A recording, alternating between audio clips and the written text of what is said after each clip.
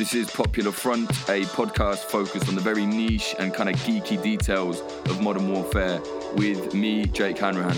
Today we're speaking to Hans. He'd rather go by his alias rather than his real name. He's going to be talking about the Chaldean, Assyrian and Syriac community in Iraq, Syria and the rest of the Middle East, which often get miscategorized as just Christian militias.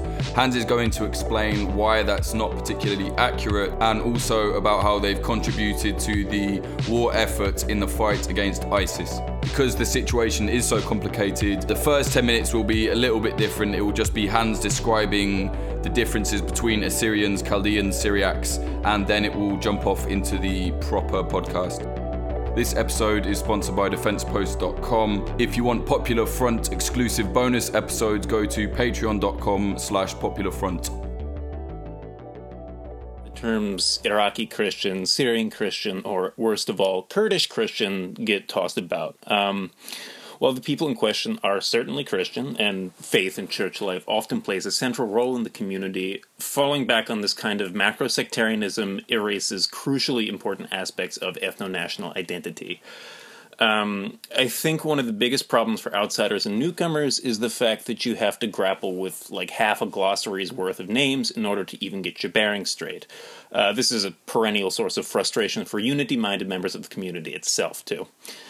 So you have Assyrian, you have Syriac, you have Chaldean, Aramean, then the 5 main churches, and so on. It's a lot even setting aside like the non-English terminology that you're going to encounter. Some folks try to make things easier for themselves by trying to regard each of these labels as being like a definitive, bounded, totally separate entity. But the truth is that this approach doesn't really hold up when you start looking at the interconnections and shared histories that these various like sub-communities have. But one substantive distinction which I think is not really understood or discussed well enough by people in the West relates not to church affiliation or even political definitions of nation, but to geography. So before the 1915 genocide, the Saipho, Year of the Sword as it's called, the inhabited homeland of the indigenous people of Bet Nahrin, Mesopotamia, encompassed a blotchy archipelago from what is now like southeast Turkey to northwest Iran and northern Iraq. Historically speaking, these areas are the last readouts of the great Aramaic-speaking empires of antiquity, chiefly among them Assyria, which used to encompass much of the Levant, Mesopotamia, and Anatolia before being reduced by successive conquests and massacres. So within this general area, there was a lot of like local diversity of language, of customs, but you can kind of draw a general east-west distinction. Many Westerners call themselves Suryoye or Othoroye. Easterners use Suraye or Atoraye. You can see how these terms are pretty similar. The dialects spoken by each of these groups stem from a common northeastern Neo-Aramaic classical Syriac source, but have limited mutual intelligibility nowadays.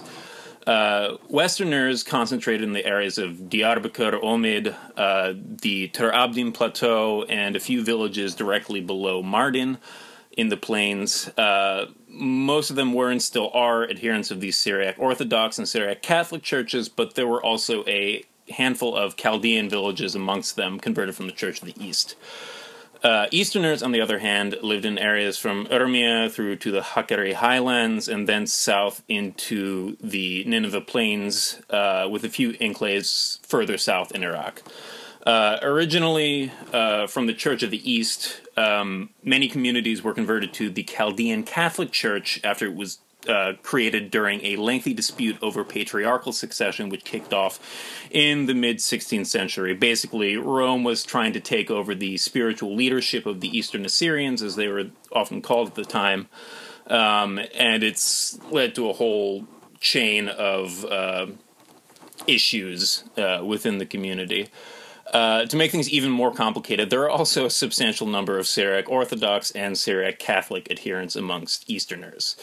So with that as kind of the background, we'll go into the national labels which one finds competing in the modern era.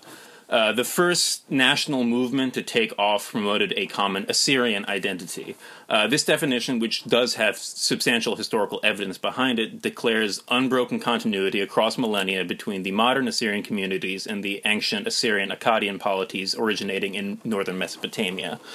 This movement has drawn leadership and popular support across all sects and both regional communities, although it is sometimes identified most closely with the eastern communities, particularly those originating in Hakkari, and the churches of the East. That would be the mainstream Assyrian Church of the East and the Ancient Church of the East, which split off in the 1960s over a dispute in church leadership revolving around the update to the Gregorian calendar from the old Julian calendar.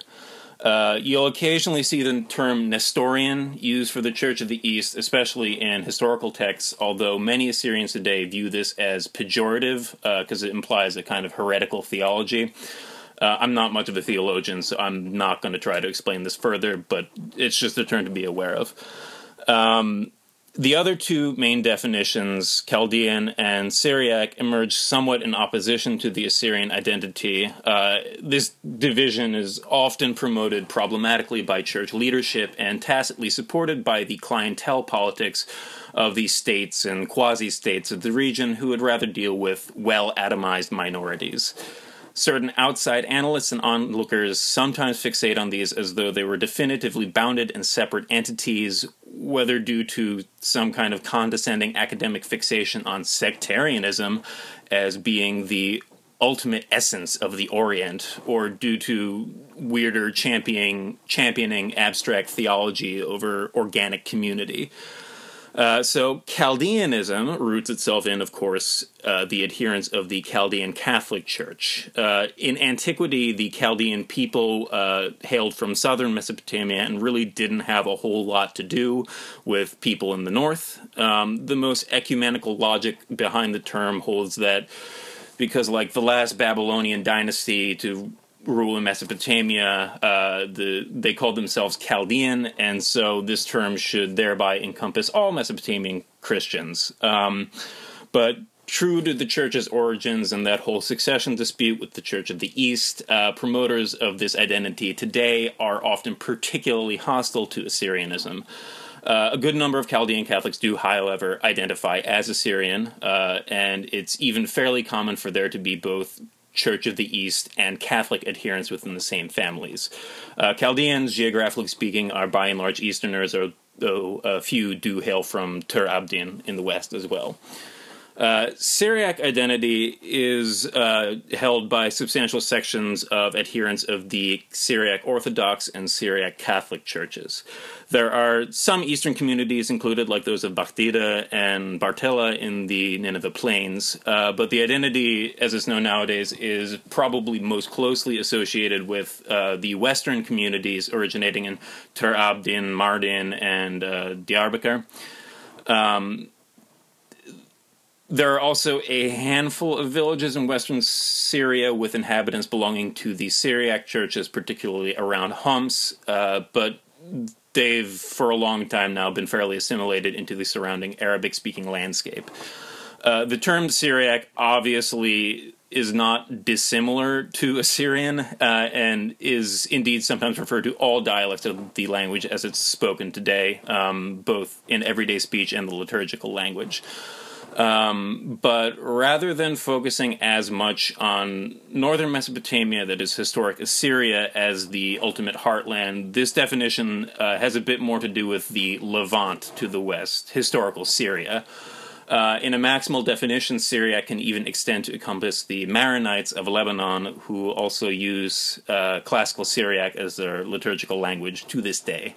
A closely related identity movement here to Syriac is Arameanism, which sets itself a little more militantly against Assyrianism by claiming ultimate descent from the ancient Arameans of what is now western Syria, and whose settlement did extend a ways across the Euphrates at times. This definition could also encompass the tiny Western Aramaic-speaking enclave of Malula, north of Damascus, whose Christians are ironically actually adherents of the Antiochian and Melkite churches, which have like a Greekish origin. Historically speaking, though, it's actually kind of hard to totally disentangle Assyrian and Aramean, as there was considerable linguistic and cultural fusion and exchange between the two after the Assyrians conquered the Levant and began to adopt Aramaic as their lingua franca. So if I'm going to be made to pick sides here, I think that the Assyrianist movement probably has a better case on balance, but I also do understand the reality that the other definitions are genuinely supported by a good many people. So I think the best approach for now is to really emphasize that these groups, however they define themselves, constitute a unified if differentiated whole, as any nation does, and to try to foster understanding of this. The major political movements, a lot of them employ this neutral, if cumbersome, catch-all Syriac, Assyrian, Chaldean, Aramean, all in one breath, even if the movements themselves do have stronger positions behind one definition or the other. And when I'm talking about the communities in northeast Syria, Jazira, Gozarto, I will use Syriac and Assyrian separately oftentimes, as in the local historiography, they generally refer respectively to distinct western and eastern communities who settled in the area after the Saipho, but the implicit understanding is that these are parts of a whole. And although, again, I do feel that the term Christian is not sufficiently descriptive or sensitive to the very real national question, as I've outlined here, I will sometimes say it when it's already understood that I'm talking about Assyrians, Syriacs, Chaldeans on the whole, or where it's also necessary to include neighboring groups like Armenians in consideration. And just as kind of like a fun little footnote, due to missionary activities of the Church of the East centuries ago, there is actually a community in southern India using Syriac as a liturgical language, which does fall within the broader definitions of at least a church-based identity. Apologies, there was a problem with the sound on my mic. Syria is a land in the same way that Kurdistan is kind of a land, right? It's spread out through these different areas, and it's not official or recognized or in control of the people themselves. Yeah, and it's due to genocide, massacres, and general emigration. It's a lot more of an archipelago than contiguous Kurdistan is today. But it's a similar sort of thing. These are the people that have been living on those lands since time immemorial. Really, as time progressed, the issue came up that this nation is divided between a number of churches who have a long and storied history of kind of feuding amongst one another. I've seen people in Iraq kind of laughing about, the Christian militias, the MPU, the Nineveh Plains Protection Units. It's like, well, actually, there's a long history behind this. So maybe you can talk a little bit about that. When did their fight kind of start? So, the next layer of, complexity is the political scene. Nowadays, I would say in Syria, northeast Syria, Gozarto, as it's called, Jazira, Dauranoye are the dominant movements. And what is that? So it's actually one of the more recent arrivals on the political scene here, formed in the late 80s to early 90s, bridging the diaspora communities largely in Germany with the remnant community in Tur Abdin, so southern Turkey. They formed a militia known by its acronym, the GHB, Mesopotamian Revolutionaries Party, something like that, which had a number of clashes actually with KDP Peshmerga in northern Iraq. And for what reason did the GHB form in the first place? So on the one hand, you had the growing PKK insurgency in the southeast of Turkey, which, due to the historical overlap between the Assyrian, Syriac, and Kurdish communities, the fight was brought to the doorsteps of the community in Tur Abdin, so to speak.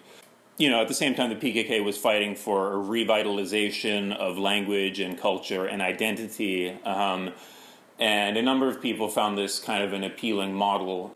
The Syriacs of Tur Abdin, those who were getting involved in the Dauranoye movement, kind of felt that, the PKK model would be beneficial to, reviving their own sense of community. So they basically saw the PKK fighting and rising up for the Kurds and thought, yeah, we want some of that. We should probably do the same.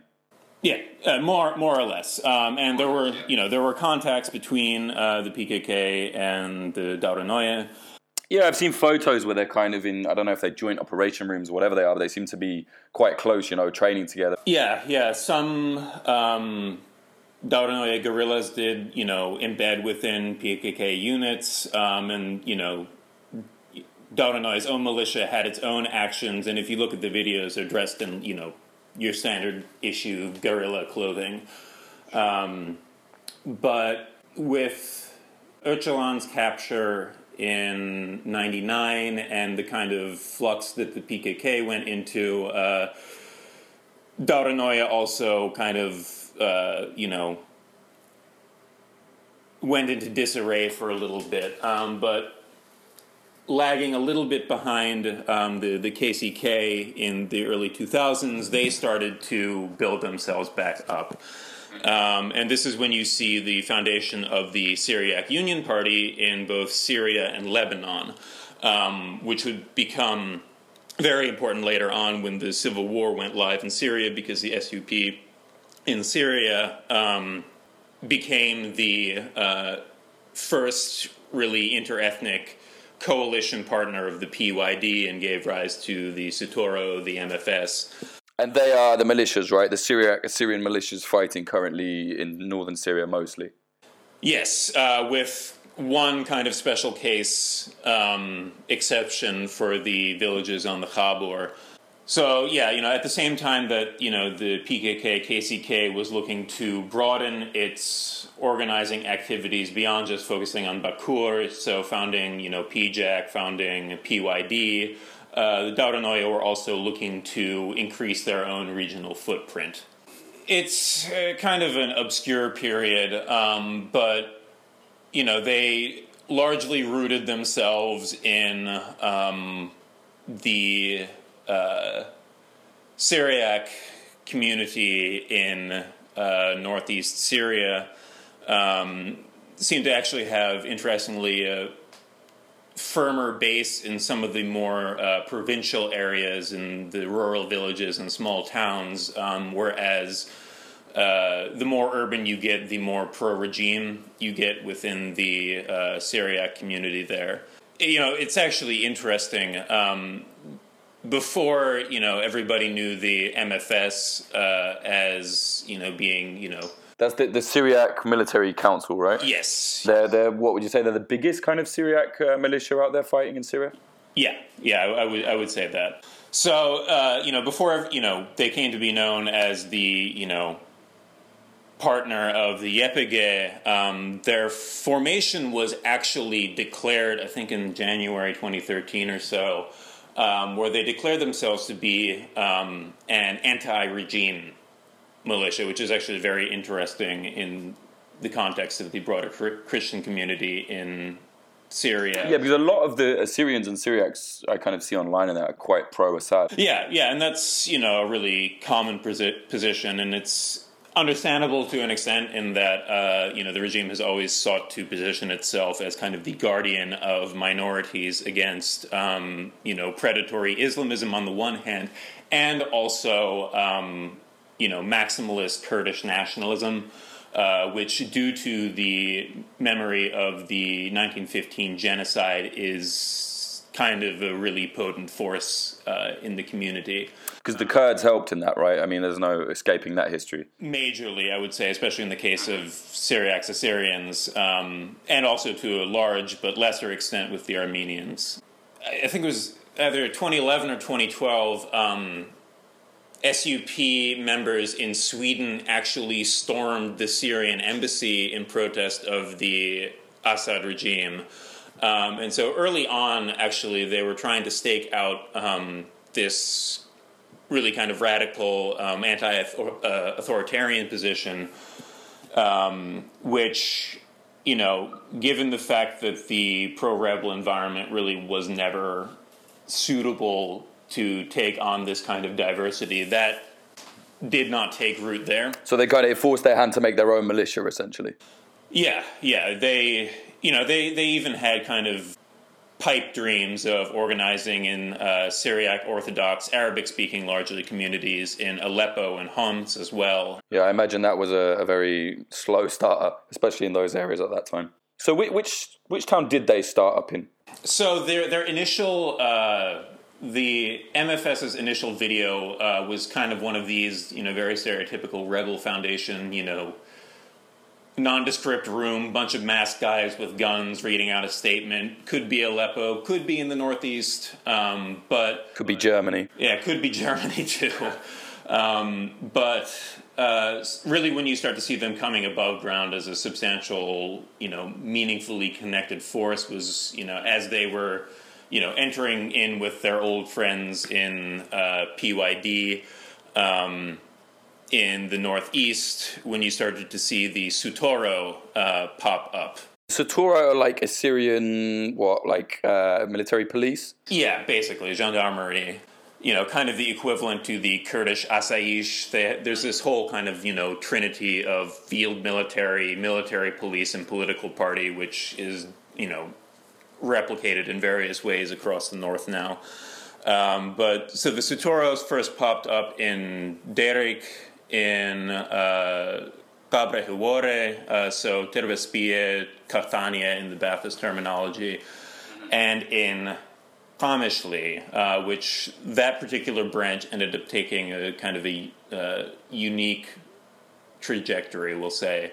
Yeah, how does that work? Because, you have YPG, Asayish, you have the regime there as well, and then they got Sutoro. How did that work?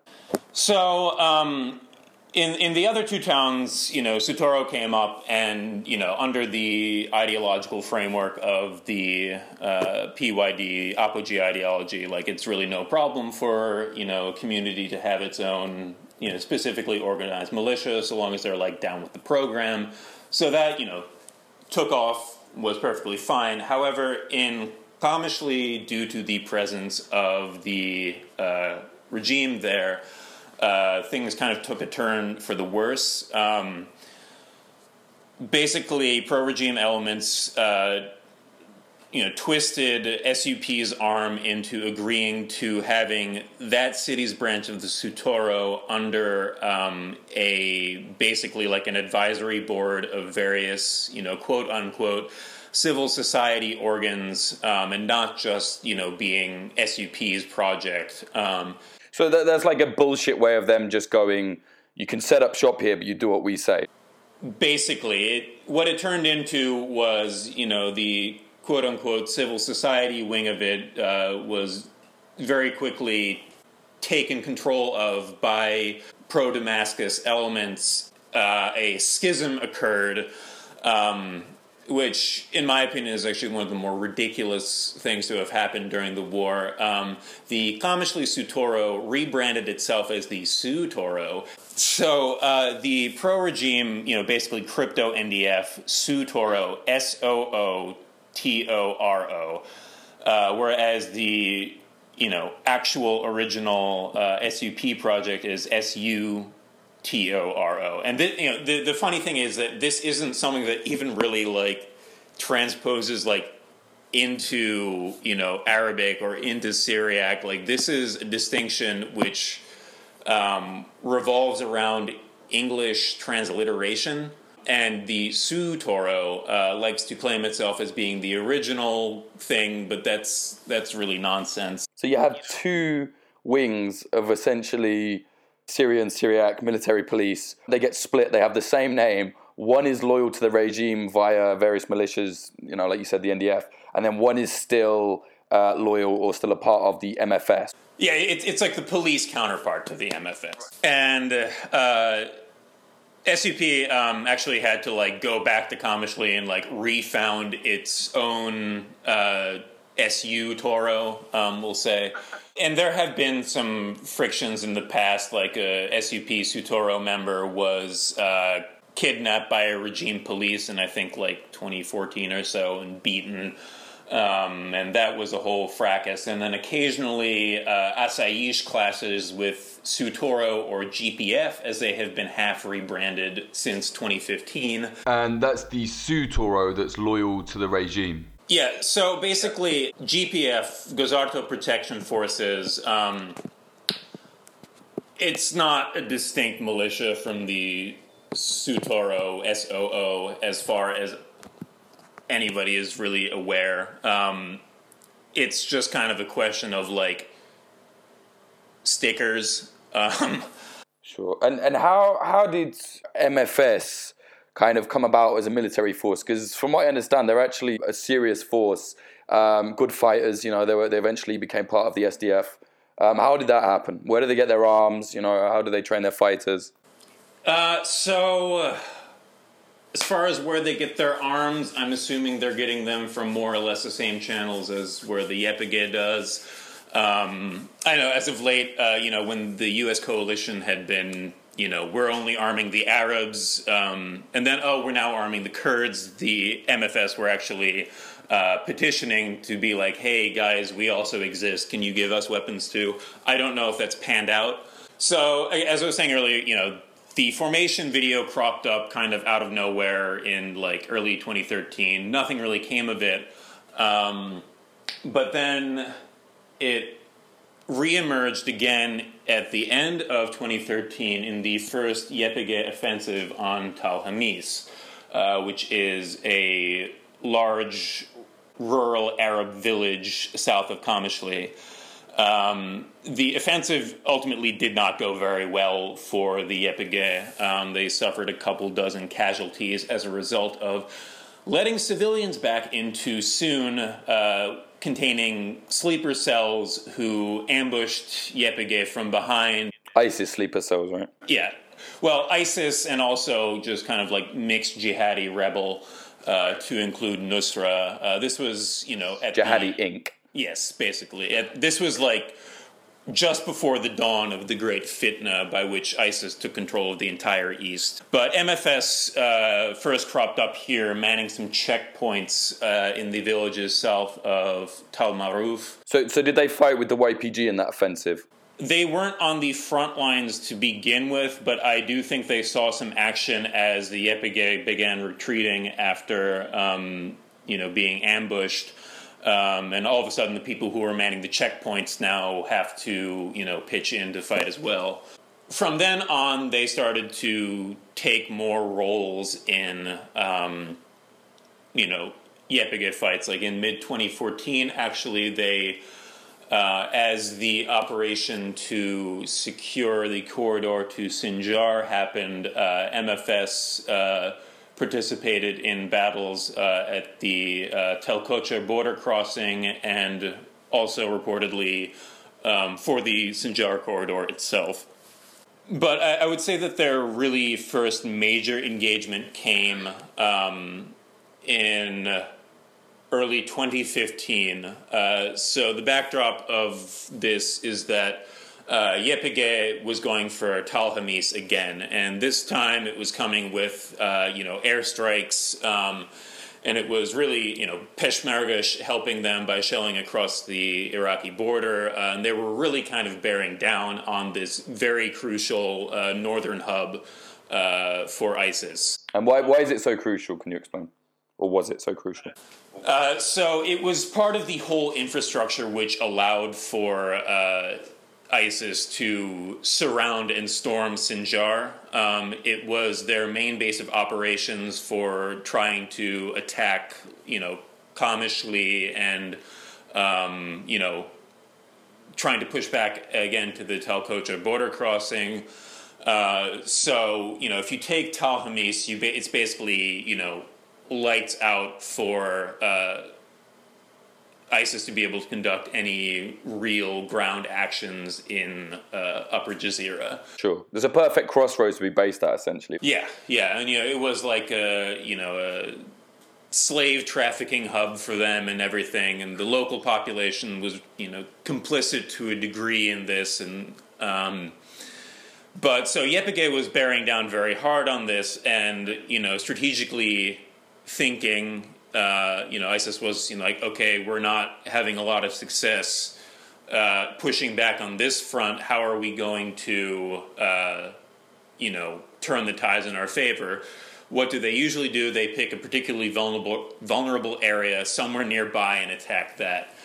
And this, in this case, happened to be the string of Assyrian villages along the Khabur River between Ras Al Ain and Hasaka. And this kind of gets into the next dimension of Syriac-Assyrian matters in the northeast. Most of the Christian population in the northeast are Syriac Orthodox with a historic and dwindling Syriac Catholic minority, originally from like Tur Abdin and Mardin and the villages on the plains directly below that plateau who fled into Jazeera during the 1915 genocide, the Saifo, and were during the 1920s and 30s set up by the French as kind of their preferred group in the new urban centers that were springing up. Prior to the 20s, Jazeera was just, nomad-dominated plain.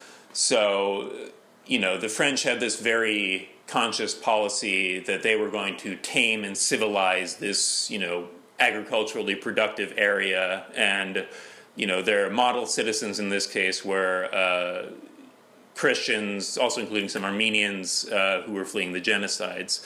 But in the 1930s, a separate wave of Christians of different regional origin came in. So these people were originally from the Hakkari area in the extreme southeast of Turkey, predominantly members of the Church of the East with a Chaldean Catholic minority speaking the Eastern dialects. They fled into northern Iraq during the time of the genocides, but found that it wasn't exactly the most welcoming place for them. So in 1933, I believe, the Simil massacre occurred. Basically, Iraqi Arab and some Kurdish military units began attacking these refugees, seeing them as kind of loyal to colonial projects or something like that. Just because they were Assyrian, essentially, or Syriac. Yeah, and I mean, the colonial powers did try to organize amongst these people, as said, but there was also deeper currents of religious and, really communal hatred that came out there. And so a branch of the people who were attacked fled across the Tigris River into French Syria. And there was this whole process, like, what are we going to do with them? They were planning to maybe, clear out some land in West Syria and settle them there, but they didn't have the money to do that. So basically, they left them to found villages in the refugee camps that they had established on the Khabur River, on lands expropriated from the Chechen and Ingush minority, actually. This community has a very different history from the rest of the scene there. They speak a different dialect. They're members of different churches. They seem to have been scattered amongst the cracks amongst the already fractured region. You know what I mean? It seemed really niche in some of the areas they've had to kind of slip into to escape various, attacks. Yeah, and so, this string of villages very literally became a fault line. On the Kabul River. Yeah, in early 2015. So as the regime had been withdrawing in 2012 to 2013 to the urban centers of Haska and Kamishli, they kind of left the local populations to their own devices. And so the Assyrians on the Khabur River established their own, basically, local defense force, independent of really everything else. This is a bunch of, guys who grabbed their, hunting rifles or their weapons from military service and just kind of drummed up a little militia there. They had some isolated clashes with rebel groups who were trying to infiltrate the area. But then in late 2013, YPG kind of cleared those out, and they entered into this really weird, parallel existence thing. YPG perhaps deferring to communal sensitivities and realizing that, installing a Kurdish militia permanently to occupy these Assyrian villages would not really be the best PR. Kind of left the Khabur Guards, the local defense militia there, to just run their own scene there. So they've scooped out the rebels that were attacking them, but they kind of just went, okay, you do your thing. Yeah. And, at the same time, MFS kind of was wanting to unify all of the Syriac Assyrian communities in the northeast under their banner to have a better, united front. But, in part due to these kind of parochial sensibilities of the Khabur community, they were not really down with that. So the Khabur Guards they're still their own entity, right? They didn't fall under MFS. Yes. Why would you mean by the kind of parochial thing? Because it would sound, if I had a little group, I'd be like, yeah, I'll join you guys. So why do they decide not to? I think in significant part this again revolves around the national identity question. So Dauranoye, they started out kind of very explicitly not taking a position on the national question and trying to organize amongst all the communities. But after the early 2000s, they kind of settled back into what, their original base tended to identify as, which is Syriacs. And so they have that sort of aesthetic. On the church level, in the 2000s, the Syriac Orthodox Church dropped a brand new cathedral on the Khabur River, despite the fact that literally none of them are Syriac Orthodox. They're either Church of the East, Ancient Church of the East, or Chaldean Catholics, with most of them being Assyrian Church of the East. And so they're kind of why are you trying to proselytize amongst us? So there's kind of a suspicion. So they're kind of the same community in terms of Assyrian Syriac Chaldeans, but in terms of beliefs, quite different. And it sounds like one is kind of pushing on the other a little bit. Yeah, you can kind of think about it like you have, maybe not as divergent as Scots and English, but maybe Bavarians and Northern Germans, something like that. Where there is this kind of, genuinely held local and regional identity, which there are fears that, it may be subsumed under this other identity and they want certain protections for that. But, MFS was, even willing to start broadening its, branding to include more Assyrian representation.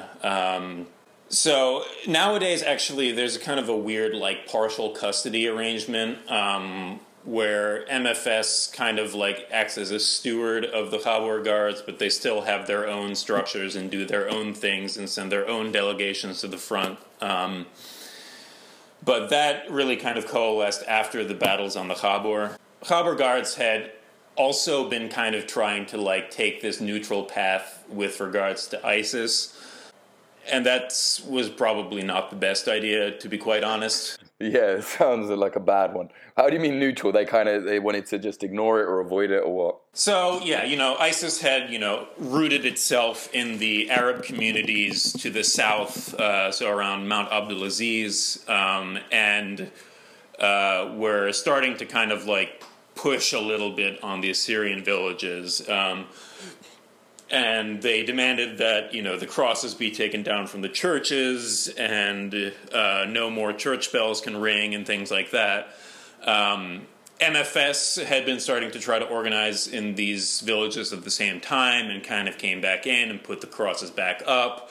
And as ISIS was getting rolled back around Tal Hamis, they decided to, spring their counteroffensive into the Khabur. And due to this, really weird, parallel security arrangement that had developed there, the Khabur guards were in no condition, in terms of their fighting ability, their numerical strength to really fend this off. ISIS took, a whole swath of the villages, kidnapped over, 200 civilians, ended up executing a couple of them. MFS, first jumped into the trenches, lost a number of martyrs, and then Yepigei, saw what was going on. ISIS was starting to, probe, even past the Assyrian villages into some of the Arab countryside surrounding, and, Yepigei was, enough is enough, we're stepping in here. From February through, April, the process began of, rolling back what ISIS had done here. This is where you see one of the first international martyrs of the MLKP, one of the Turkish communist parties, Ivana Hoffman. Marxist-Leninist Communist Party. Yeah. So, this, really interesting historical moment where you see a black German communist fall martyr defending a small Middle Eastern Christian minority in northeast Syria, whilst fighting for a Turkish/Kurdish far-left militant group. It's nuts, man. It's a real, I guess that kind of personifies a lot of the fights that happen around these little, villages and smaller, lesser-known kind of ethno-states, I guess. Yeah, exactly. But, eventually, at, I think, over 80 martyrs in total, which was a pretty steep price to pay for the offensives of the time, ISIS was finally expelled 2015, so February to April. But the overwhelming majority of the population had fled. A lot of them are still abroad and don't really have plans to come back anytime soon, unfortunately, although there has been some return going on. Villages were left in ruination as a result of, combat, as a result of airstrikes, as a result of looting, not only by ISIS, but also, there's some charges leveled at Yepigei and MFS. Good as work as they do out there, I think a lot of people like to pretend that bad things never happen amongst these groups, which obviously they do. It's a war. Shit happens. It's bad. I'm kind of the mind that, if you get a bunch of, young men from the village, give them guns and a bit of power and send them into somebody else's homes, it's like, my family could use a new refrigerator. And so they pinch that, and it becomes a problem because, what if the people who own that refrigerator want to come back and use it? Very bad optics as well. It's the first thing people say. Oh my God, they're looting. It does, of course, it's terrible. It actually ended up blowing up to become a huge issue because the then commander of the Khabur guards, David Jindo, who in the time leading up had actually been, singing the praises of democratic confederalism in, pro-PYD circles, and was, looking to start integrating his community more closely with the growing Federalist Project. He started to speak up against the looting that was going on, and he turned up dead on the side of the road. His second-in-command gravely wounded beside him. His second-in-command, Elias Nasser, who is actually now back doing things with the community again, but the whole incident was not handled particularly well by the Yepigei.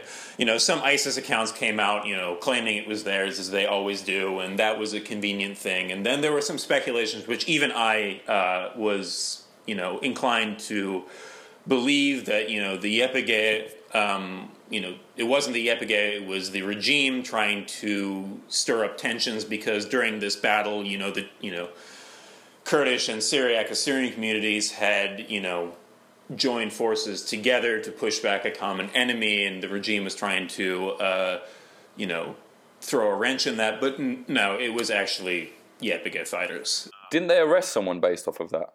It took a hot minute. action to happen. I really think that, from the get-go, some mid-ranking commanders were implicated, and I think from the get-go the YPG knew it was them, but found it convenient to try to play it off as being somebody else because, wow, does it look bad when Kurds kill Assyrian community leaders.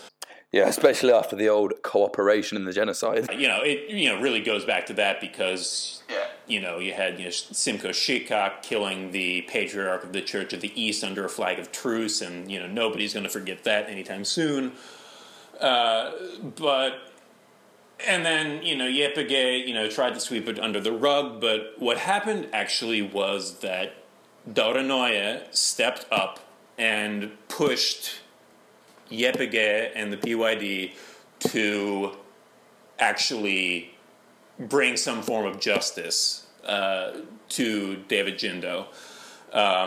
It very clearly condemned this as, absolutely an unacceptable attack against, fraternity of peoples, and really, I think it was because of their intervention that trials were actually put forth. I think 4 people were eventually, convicted of something, with 1 or 2 of them getting the maximum sentence in the legal system that's growing there, which is 20, 25 years. But, on the other hand, you look at instances, there was a time, I think in 2013, when a YPG commander was killed in an Arab belt village.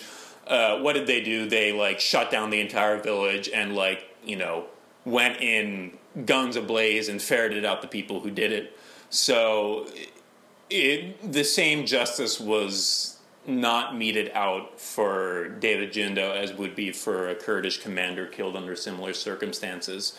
But I think it's fair to say in that space, not to be all bidgy here, but in that space, in that crazy, situation where these are all battling, I think at least, I imagine MFS thought, okay, at least they've done something. Yeah, and they have done something, and MFS, this is one of the instances where they have proved themselves to actually be able to, there are criticisms of MFS and the Dauranoye more broadly that, that they're just Kurdish puppets, they don't have any mind of their own, they just do what the PKK tells them to do, but this, is in fact not true. They work closely with,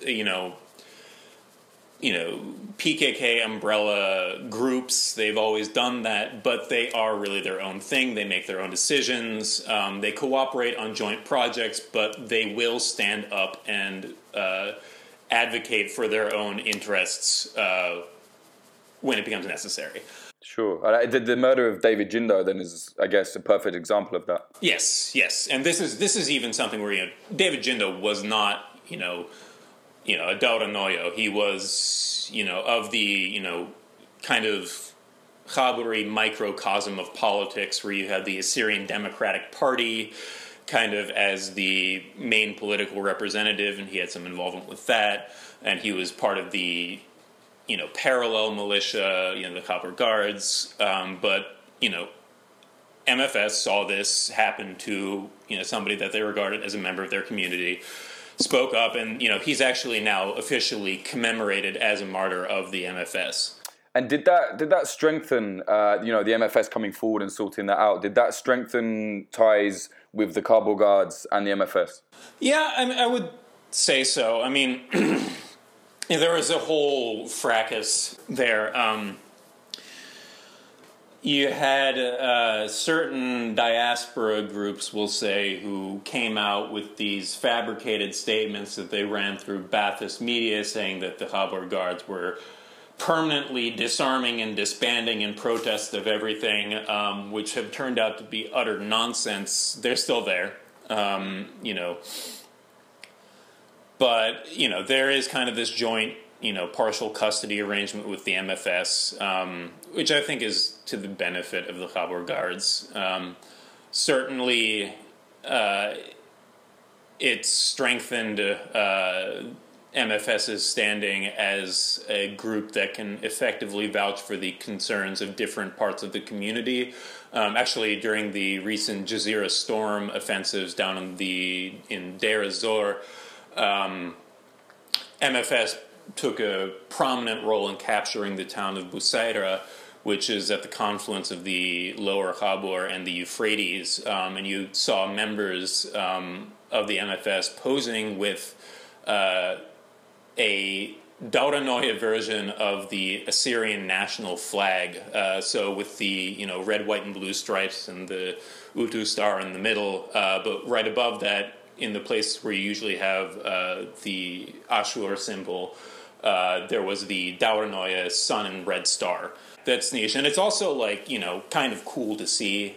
Yeah. It's a show of maybe if not completely real on the ground, it's at least some show of force, like they're coming together. There are some who would object to the appropriation of national symbols by political parties, but I think in this case, where you have a group that's most firmly associated these days with one version of the national identity, to see them broadening their, symbology to start incorporating different parts of the community, I think that's pretty cool. Yeah, definitely. How did the MFS come to fight under the umbrella of the SDF, the Syrian Democratic Forces? Because you said earlier that, the Assyrian Syriacs militias were kind of appealing to the US for weapons, as have the YPG. I know they all fought together. What was their role under the SDF? The partnership with, PYD Dauranoye partnership in the Northeast was really like the first inter-ethnic partnership that the PYD forged there. This took place as the Supreme Kurdish Council, as it was called, this kind of really terrible joint governing body with KDP-aligned parties started to disintegrate. PYD looked around and was like, I think made a very smart decision, realizing that just working within the Kurdish community was really going to curtail them, given just how ethnically mixed the North is overall. Definitely. I think it's very pragmatic of them as well, Yeah, I honestly, personally of the opinion, good riddance to the NKS, the Kurdish National Council pro-KDP. I think cutting them off and letting them go complain in Erbil hotels. Yeah, this is the so-called Roj Peshmerga, right? ENKS in, anglicized. They went on to attack PKK, YPG proxies even in Sinjar, so I think you're right there. I think it was a good idea. And, now they're being used to occupy Syrian villages in the Nineveh plains, and I think it's a grand disaster, and it's great that they're not there anymore. And so, I think the PYD strategy of forging inter-ethnic alliances has been immensely successful, and the great-granddaddy of all of these is the one with Dauranoye. And that started happening in mid-2013 when Sutoro, SU Toro, started popping up in these towns. And they dress the same as Asayish. They have the same patches. They have their own training academies. But they're all kind of integrated. They have been from the get-go really integrated within the broader security apparatus, even before the SDF umbrella was conceived. So it just made sense. When SDF came out, it was like, obviously, they're our guys. They're coming in with us. Yeah. As the first other partner, of course they're going to be joining. Sure. And what kind of role do they play in the actual battles that the SDF fought? So earlier on, they were kind of mostly, checkpoint people. The EPG has, tended to lean most heavily on more committed, better trained, some, guerrilla influence in their Kurdish units. These are the ones that they have traditionally pushed to the front line because they can be counted on to fight the hardest. But, over time, more and more experience was gained by these other groups, among them MFS. And they kind of had their baptism of fire in the defense of the Khabur villages, and then they sent delegations to pretty much every offensive since then, and took a pretty prominent role actually for their small size. It was maybe 30-40 people in total, including their women's wing fighting in Raqqa. Yeah, I was going to ask about Raqqa because I saw quite a lot of footage at the time where, MFS seemed to be taking a real role. They weren't just staring into the distance at dusty checkpoints. They were kind of, on the front line. ISIS were very close. The proximity was the very front. So how did that happen? How did they become key fighters in that position? Yeah, I mean, they gained little bits of experience fighting in the battles prior. They developed their training courses more and more, and eventually, they were allowed to take positions on the very front lines. Which everybody I've talked to has said that MFS, they weren't many of them in Raqqa, but they were like on the front of the front. They also seem to be doing a lot of like drone related stuff from what they were posting on social media, which I think is pretty cool. Drone-related how? Surveillance or those little kind of mortar drone bombs that they've been using? It seemed to be mostly surveillance from the stuff they were posting, but Haber Guards actually sent their own delegation to Raqqa, but I think it was mostly kind of a checkpoint deal. They didn't spend too much time there. They've always kind of been a little less trained and organized than MFS has aspired to be.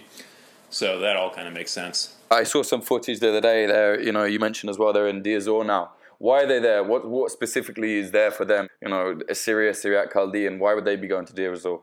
As it would turn out, when ISIS kind of crashed into Sinjar and, into the Nineveh Plains in 2014, a lot of attention was on the mass kidnapping and rape and enslavement of Yazidis.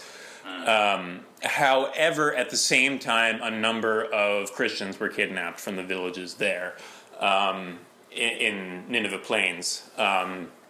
And just the other day, actually, a woman, I think either from Bartilla or Bakhtida, was rescued from a village in the lower Euphrates area by MFS. So there still are these kidnapped members of the community out there at large. And it's also about, just making a statement to the world that, the Assyrian Syriac community is here, is fighting to, cleanse their homelands of, this evil force that has come in.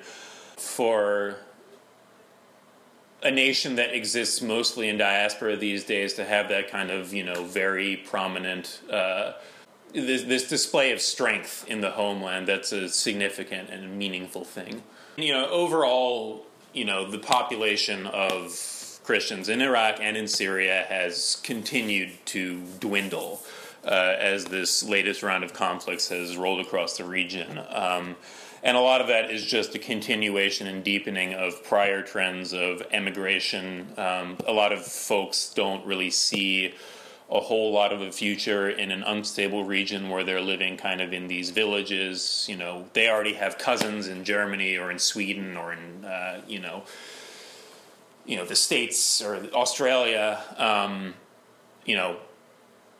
much better opportunities there. Why stay? We haven't spoken about the, so-called Christian militias in Iraq, because I think that's where a lot of people hear from them. For example, there is, the MPU, the MPF, Dwek Norsha.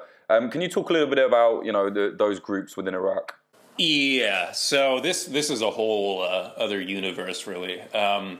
I'm going to launch into this by saying that, when I've talked with certain people affiliated with the Dora Noya and asked, what's up with Iraq, in comparison to Syria, it seems kind of a mess there. And, the sentiment is that we don't want Syria to look like Iraq. The really fractured situation there is kind of a worst case scenario. So the most significant militia, I will say, is the Nineveh Plain Protection Units, the NPU. These are affiliated to the Assyrian Democratic Movement, ZOA, which traces its origin actually to... It fought alongside the Peshmerga against the Ba'athist regime in the north. And of course, Assyrian villages were also targeted in the Anfal campaign. In the post-2003 era, ADM has really fallen out with the KDP and the broader scene in the KRG. And their program is they want to create a new Iraqi province in the Nineveh Plains to act as, a quasi-autonomous homeland for Assyrians and other minorities in the plains under the auspices of a pluralist Iraqi state, rather than being, quote-unquote Kurdish Christians under a domineering KRG. And so in 2014, when ISIS rolled in, they took a number of Assyrian towns in the plains. The Peshmerga, as they did in Sinjar, kind of, took their weapons, ran back to some defensive lines. And, I mean, the Iraqi army did the same, but they were just kind of facing a more systemic collapse. It was, not a great time to be living in that area. I spoke to a Shia Kurd, actually, in a refugee camp outside Erbil a few years ago, and she was from Bartella. She said the exact same thing. She said, they all just absolutely legged it. I remember her saying she kind of felt that we weren't as important to them as perhaps other areas, and she was a Shia Kurd. She wasn't even Assyrian or Syriac, but of course, had a lot of ties to the community there. Yeah, I mean, the conflict against ISIS, I think, has really, with the whole post-referendum madness, has really put to rest any notions that the Peshmerga of today are the same brave lions who squared off against the Ba'athist army. But that's kind of beside the point. So back to the whole militia scene there. You have the NPU, which is officially kind of a franchise of the PMU. Sure, the Popular Mobilization Units. Slurred largely as Shia militias, but also including, Yazidi and Assyrian components. The NPU, really isn't tied to the Shia side of things and actually has some tensions there, but they are officially under those auspices because, again, they see working under a federal Iraq as being their best chance of getting the autonomy that they want. On the other side, you have the Kurdish-backed scene. The KDP in particular runs a lot of patronage policies with the Assyrian community in their areas, bankrolling political parties to square off against ADM.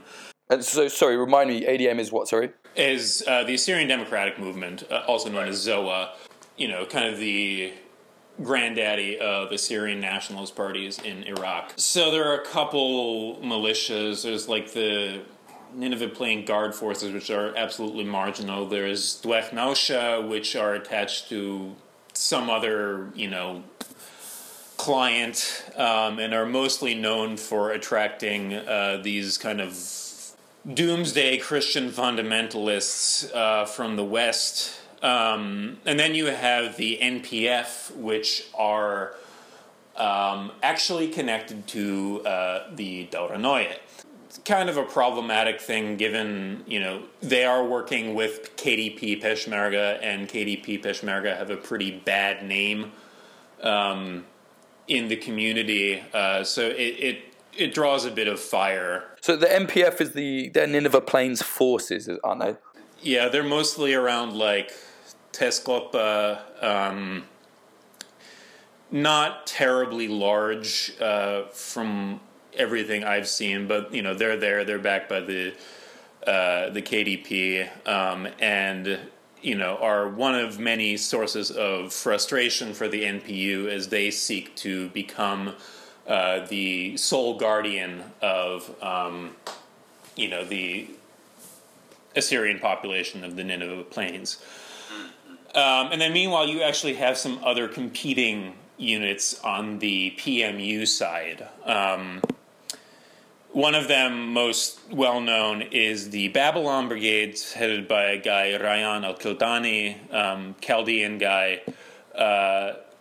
they're actually mostly Shabaks and Shia Arabs, not very many Christians at all amongst them, and they have actually clashed with the NPU over local control. Clashed militarily? I mean, it wasn't like a full-on battle, but some scuffles broke out. Baghdad came down on the side of the NPU, actually. But these days, they're mostly, the Babylon brigades are mostly in Tel Kepe, so kind of northish of Mosul. So they're just kind of sitting around right now, I imagine. Yeah, and just really not being a productive contributor to the scene there because, they're not really, they're nominally a Christian militia, but they're not actually. Most of their strength is drawn from other communities. And then there's this somewhat more obscure branch of the PMU, vaguely associated with the Babylon brigades, but also kind of their own thing, the Syriac Hawks, because there are a couple Syriac Orthodox and Catholic villages in the plains, and the church does kind of push that identity. The Syriac Hawks, what are they up to? Not a whole lot from what I can tell. This is a very, very marginal fraction.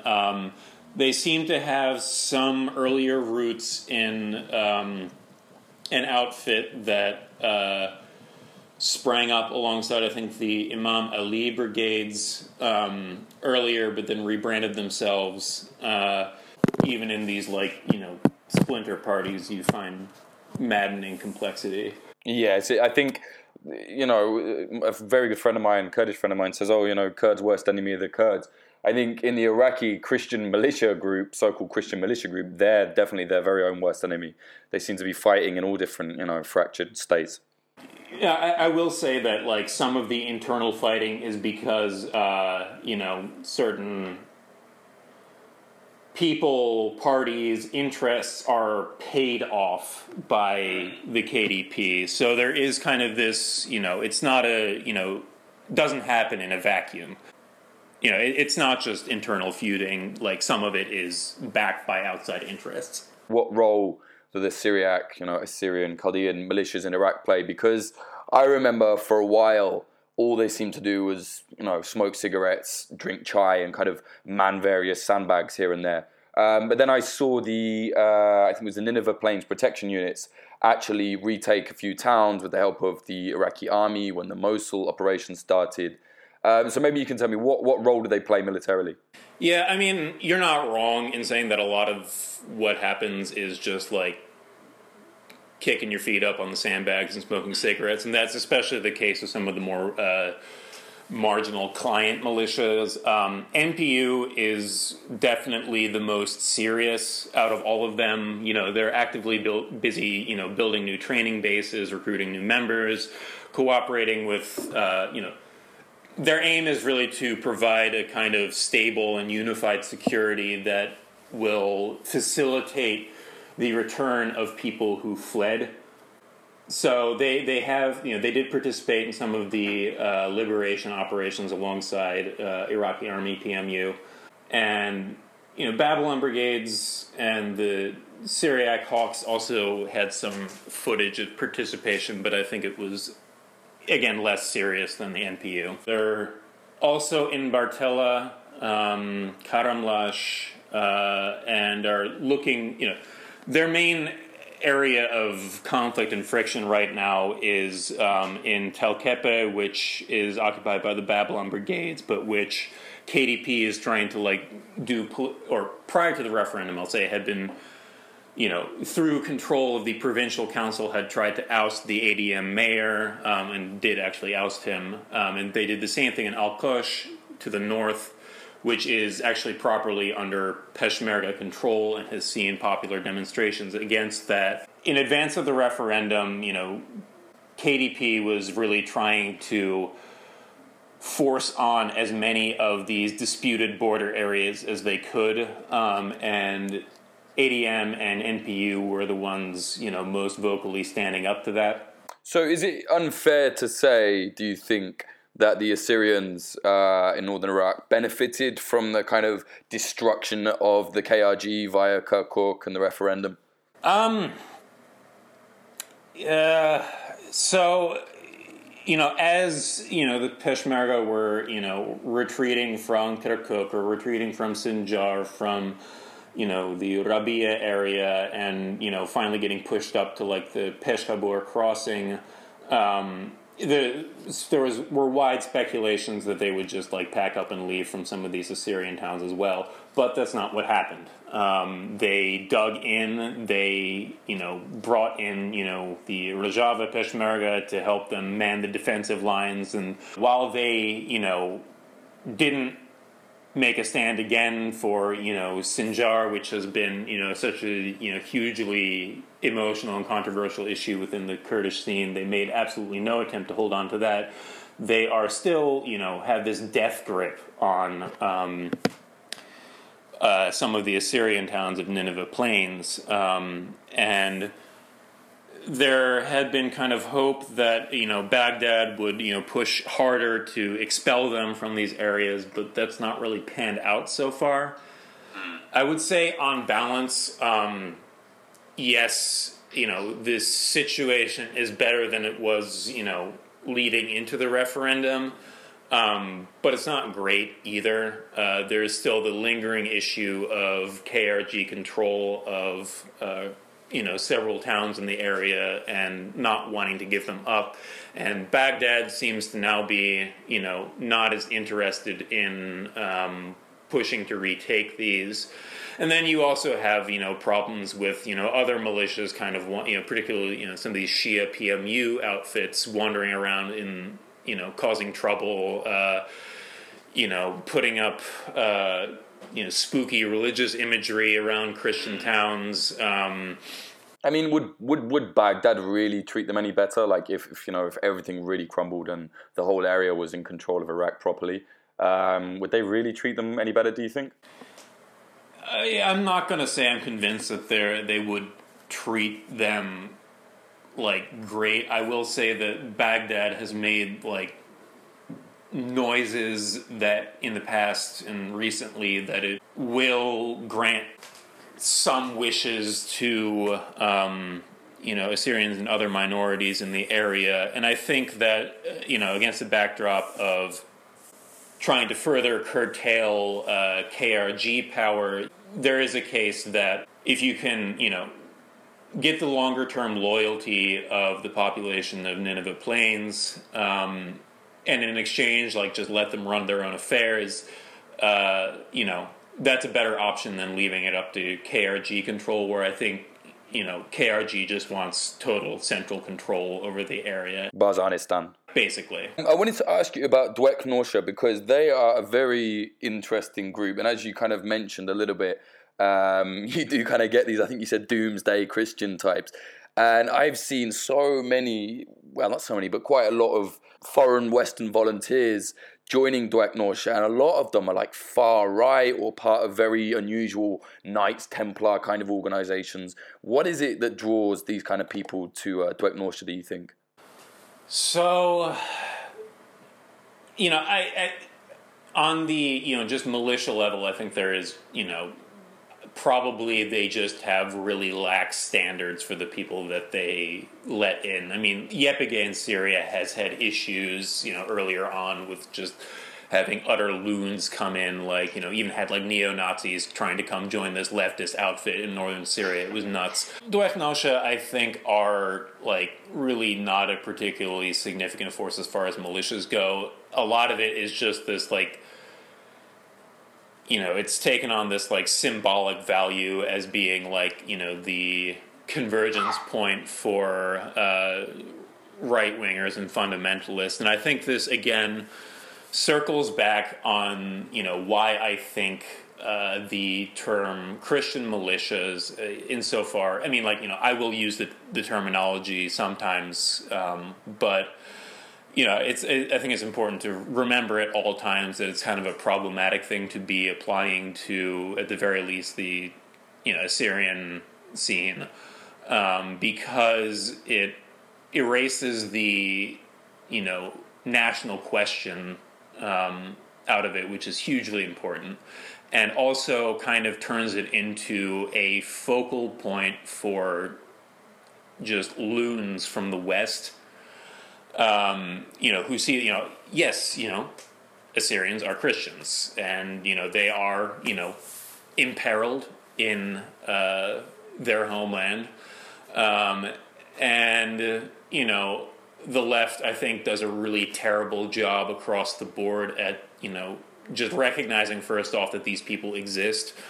Whereas, this Christian marker is just like, flies to honey for these right-wing types. And so they, you get these people who have, bad experiences serving in, Western militaries in the region, and they want to come back and, fight against the, jihadis, and, oh, look, there's these, Christians, we can help we're persecuted Christians too. I think it really, like, especially with these right-wing types, like, circles back on this perception that,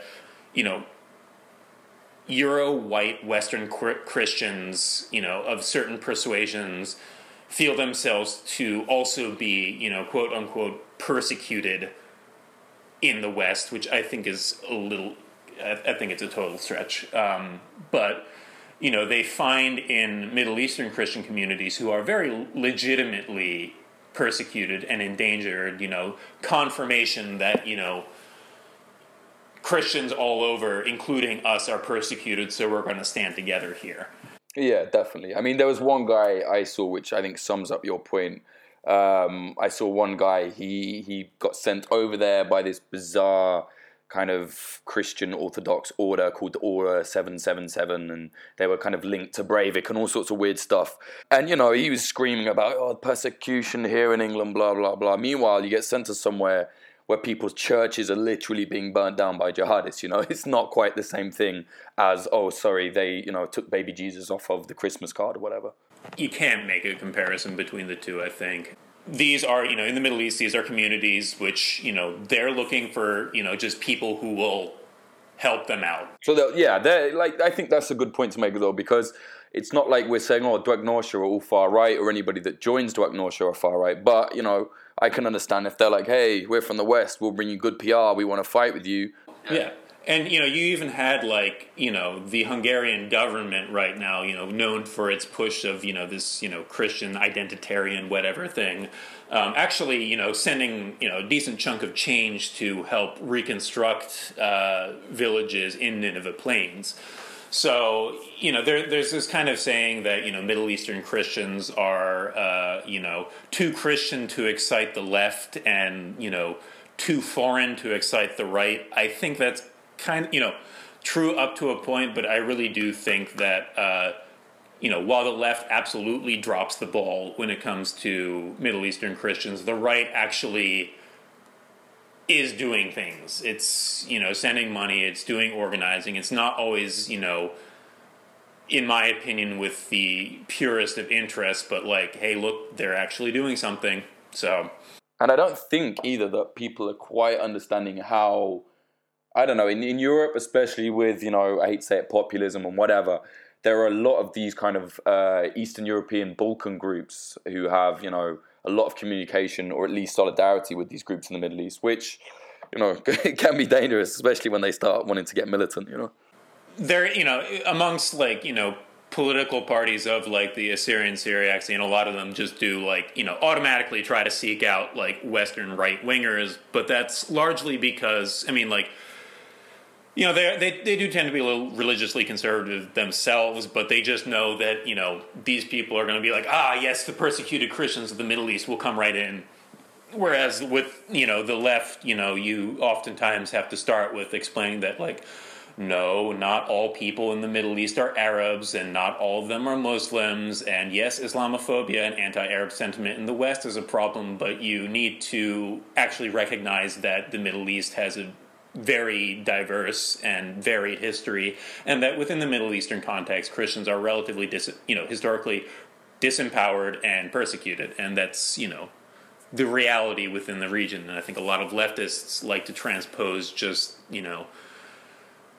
what they see the situation in the West is as just being what it is everywhere across the world. a lot of leftists just want to stand on a protest with a Palestine flag, and wear a kafaya in the winter just so everybody knows how fucking edgy they are. But, like you said, there are these very serious communities out there, which I guess brings me to ask, what do you think is going to happen in the future to the Syriacs, the Chaldeans, the Assyrians, because they've gone through massive change with the wars, specifically in Syria?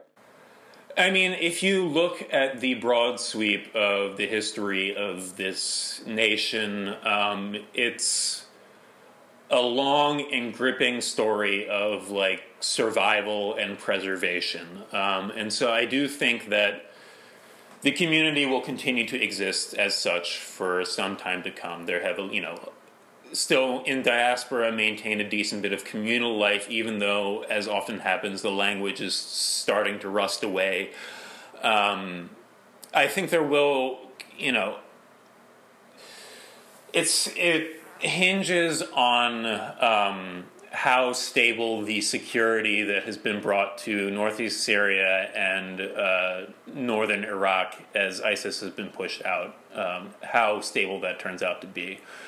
If, Democratic Federation of Northern Syria turns out to be a long-term, lasting entity, I think that, you will see, an enduring presence in the homeland of these communities. A lot of people have left because of the war, but as things wind down, and if a livable arrangement is reached, you'll start to see some people coming back. Probably not all of them, but some. And, likewise with Nineveh Plains, although I think the situation there is a little more up in the air. But, for example, if Turkey were to have its way and, forcibly dismantle the federal project in northern Syria. Also known as Rojava. Yeah, that would be calamitous. And likewise, I also think if large-scale clashes broke out between the SDF and Syrian Arab army, especially in the remaining enclaves that the regime has in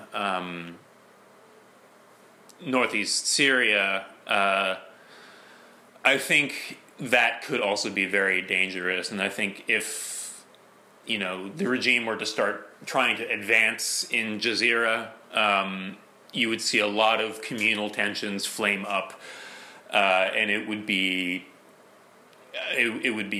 dark. But for right now, in Gozarto, Jazeera, northeast Syria, you're actually seeing, for the first time, education being done in Syriac outside of the churches. Previously had been kind of the policy that all, public schooling, that had to be Arabic. Kurds were not allowed to really learn their language anywhere else but the home, and there were other restrictions on it. Because the Ba'ath had kind of the, patronage arrangement with elements of the Syriac Assyrian community. They left a little more leeway for the teaching of the language, but it had to be within kind of more of a parochial church context. But now, you're actually seeing, a more vigorous identity and effort to preserve and promote the culture going on in the federal project. You see Syriac script on all the official emblems and the SDF flag and everything. There are still suspicions. There are still a lot of pro-regime elements of the community, but I think generally people just kind of want to get on with their lives. So barring the outbreak of conflict, we could actually see the realization of the regional autonomy movement that happened during the French Mandate, featuring cooperation between Kurdish and mostly Syriac Catholic at the time, but Syriac leaders ultimately failed because of Arab nationalism taking over. But now, almost a century later, they've, the communities are able to assert their own identity free of any restrictions in their own homes. Sure. And one last thing I wanted to ask you about was the kind of Assyrian, Syriac, or Christian, or whatever influences on the regime side. For example, like, what is it, the Syrian Social Nationalist Party, the SSNP, that weird far-right group, they're all Christians, right? And quite hardcore at that. And they fight for Assad. So what groups, I guess, are fighting under Assad, and how important are they? So SSNP is actually religiously mixed. Oh, it is? Oh, my bad. It has its strongest bases in Christian communities. Some of them are of, like, Syriac denominations, but you also have, like, Melkite Catholics, other, Orthodox groups, and some Sunnis who generally live close to these Christian communities. But, I mean, the church hierarchies in general, even like the Syriac Orthodox Church, which is headquartered in Damascus, tend to be more behind the regime than they are with, like, the federal project, although they do show up and, like, several members of SUP Sutoro were actually killed defending the Mor Afram, the patriarch of the Syriac Orthodox Church, from a bomb attack in Kamishli. But so in the west of Syria, where the regime has more freedom to operate, you get these, militias in some of the villages in Hama or around Damascus. As you said, probably the most far-reaching one is the SSNP's party militia, like the Tornado Eagles, Whirlwind Eagle, something like that. Yeah, that weird swastika/eagle logo they have. Yeah, it's something else. It's really something else, yeah. So SSNP has styled itself these days as kind of like loyal opposition to the Ba'ath. So, like, they're not the Ba'ath. They will say things that are slightly different from the Ba'ath, but they're for the Ba'ath. This is a party that has, like, several decades worth of history. It fought in the Lebanese Civil War. It has branches in Lebanon. Fighters from Lebanon have served in Syria. So it's kind of its own thing, really. More, party militia sort of stuff. So they've kind of come to Assad's aid in the way that Hezbollah have. They're less strong than Hezbollah, but they have... so ISIS has attacked on a couple occasions several Christian, actually, I think Syriac Orthodox villages in the kind of desert borderlands south of Homs. So Saddad, Mahin, and Qaryatain. SSNP deployed to those areas when they were under attack. And interestingly enough, Sutoro, the Kamishli group, was flown out on Russian planes from Kamishli to fight alongside SSNP. And this actually happened after the GPF brand emerged, and a lot of, like, pro-regime news were reporting it as GPF, but if you look at the pictures of the fighters who went out there, they were mostly wearing the gold, red, and blue Sutoro eagle patches, which are more the Syriac Arameanist identity, which, makes some sense in that, these villages are Syriac in terms of their church affiliation, but culturally Arab, and so have a little less to do with the Assyrian political scene, if that makes any sense. Yeah, definitely. It does make sense. Do you know what, Hans? I think we've got it, I think we've got it. It's been really, really interesting, man. All right, sounds good. So that was Hans talking about the so-called Christian militias, the Assyrians, Syriacs, Chaldeans of Iraq and Syria who are out there fighting ISIS. This episode was sponsored by defensepost.com, defense with an S. If you want to hear exclusive bonus episodes that you won't get anywhere else, go to patreon.com/popularfront. For $5 a month, you can get those bonus episodes. I mean, what's that? You know, you could exchange one shit coffee a month just to support the podcast and get the extra episodes if you want. And for the $10 a month now, we're doing what are basically audio articles, so narrated articles that come under the umbrella of Popular Front. The most recent one, for example, is about a YPG volunteer who left the Dole queue in Scotland to fight on the front line in Syria. If you do like it, please go to the Patreon, consider supporting us there, because I'm trying to do this without any kind of corporate vampirism getting involved. The whole reason I started this because I felt like conflict journalism and journalism in general is being taken over by those kind of people, and in the process is being destroyed and ruined and watered down, and that's why people are sick of that, and that's why people want to listen to Popular Front instead, something a bit different. If I could use what we're doing here, make enough money to turn it into something bigger where you can say, okay, here's the podcast version, we're going to start doing documentaries as well, it will be the same aesthetic, the same feel, the same vibe, no nonsense, no frills, no bullshit, just how it is. So again, if you want to contribute, if you want to support, if you're interested in all that and you get a lot of stuff for it, please go to the Patreon, patreon.com/popularfront. Music in this episode, the intro was by Home, the outro by Son of Old. He makes a lot of synthwave, industrial, all sorts of stuff there. Check him out at soundcloud.com/son-of-old. Thank you very much to the $30 Patreons who are basically allowing for more episodes. They are Aliame Leroy, Andrew Stover, Daniel Shearer, Joanne Stocker, Margaret Bowling, Sergey Slipchenko, and of course Teddy. To keep up to date with Popular Front, just follow me on Twitter. That's Jake_Hanrahan, HANRAHAN. To see all the episodes in all different formats, it's jakehanrahan.com/popularfront. And again, I know I'm spamming it here, but if you do want to support, please do go to the Patreon, patreon.com/popularfront. And the reason I guess I'm spamming it so hard is because I want this to work. I want this to become a weekly show. Right now, we're on about $300 a month on the Patreon. If we can get to 500, I'll be able to afford to make this a weekly show. So you get Popular Front episodes every single week. And you'll also get a load of bonus episodes in between, audio documentaries, everything, if we can raise the money.